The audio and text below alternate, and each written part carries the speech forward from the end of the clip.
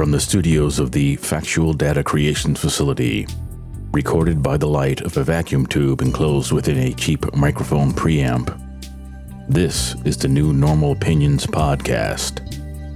Each transmission features my opinions on the current events taking place in this and sometimes other countries around the world. Start transmission.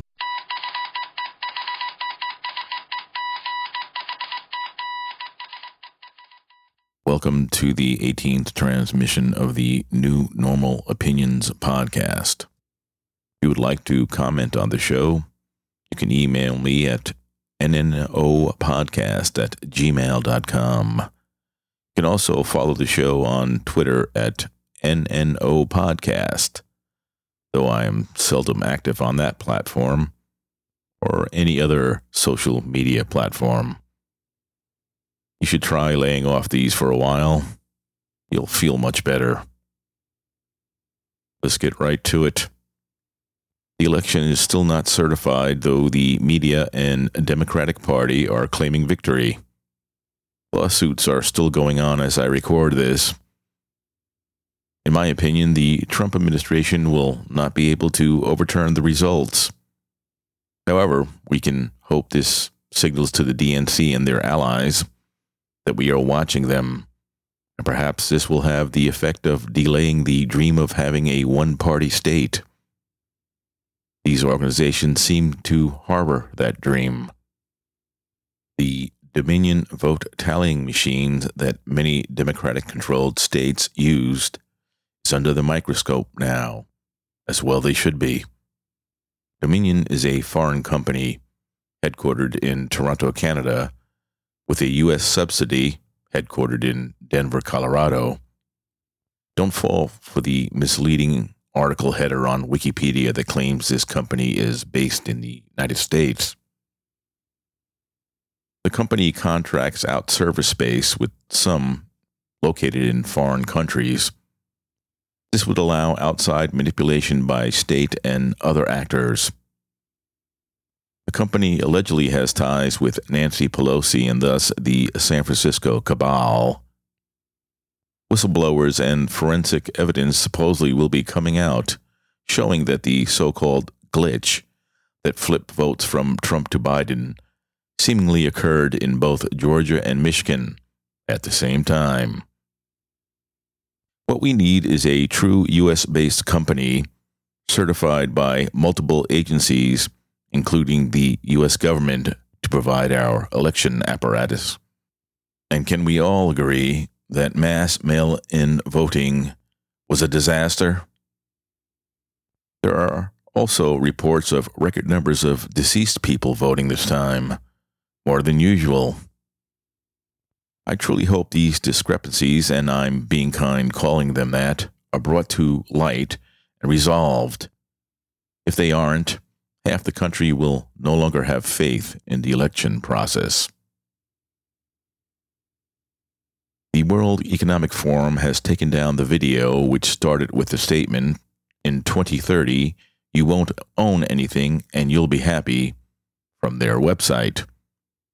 I guess they decided it was just too soon to reveal the goals of the Great Economic Reset and the Build Back Better campaign. Of course, the internet is forever, so if you search for this video, you'll be able to find it somewhere.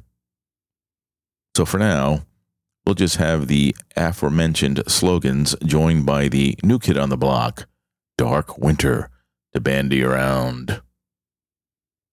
If the COVID pandemic wasn't pre-planned, it should have been by these odious organizations.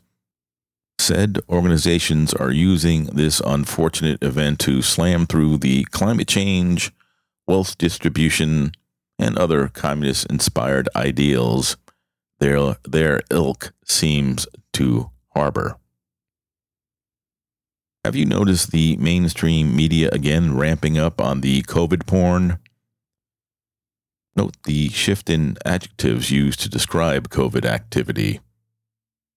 These words are trying to convince us that the pandemic is worse than it was at its height over the summer.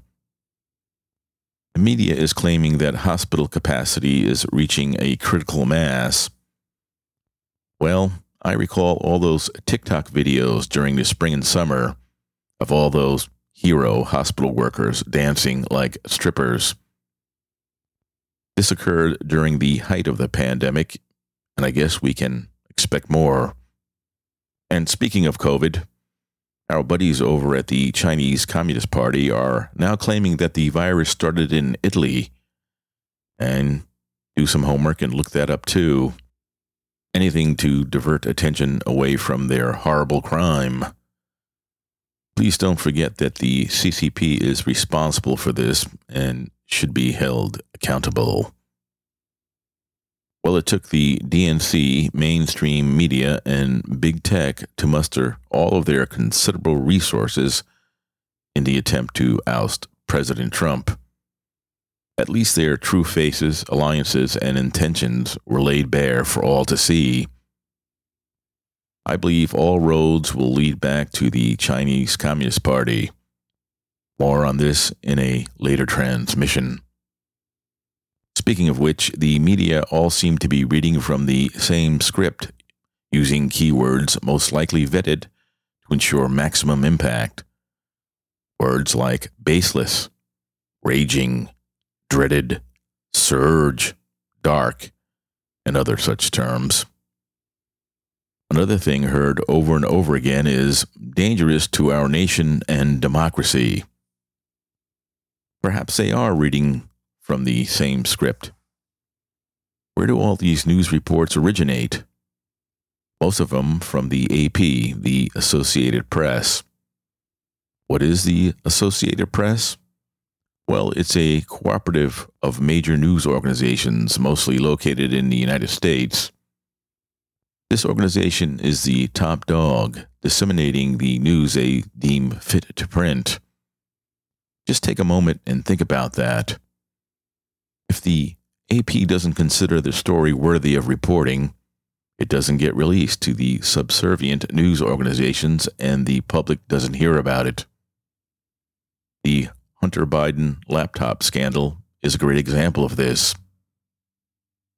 So if the AP has an agenda, it will make its way down the chain of news organizations. That's a lot of power. Combine this with the consolidation of companies that own the news outlets, and you have yourself a media within their own bubble. What I'm trying to say here is don't trust everything you hear. This all brings to light a story which I've told on another podcast. As a young GI, I found myself serving in the United Kingdom. Not content to live within the confines of the air base, my friend and I decided to move off from it. Being low-ranking and thus not very well paid, we were forced to move miles away. We could only afford one vehicle between us, so when my roommate's shift was changed to overnights, I was forced to hitch a ride to and from work every day. After a while, I developed regulars who would give me rides to particular areas on the way towards the base. One of them was a Polish history professor at one of the universities in Oxford. I can't recall which one. He claimed to have lived through first the Nazi occupation and then the Soviet occupation and said the Nazis were better. I guess he wasn't of the Jewish faith. On one ride, he asked me if I thought it was possible that the world was controlled by a committee of, in his estimate, 7 people. To my teenage mind, this seemed preposterous, and I told him so. Now that I'm probably a little older than he was back then, I think he was onto something. I don't know how he arrived at the number 7, but then again, he was much smarter than I'll ever be. Fortunately, I'm pretty sure he has passed.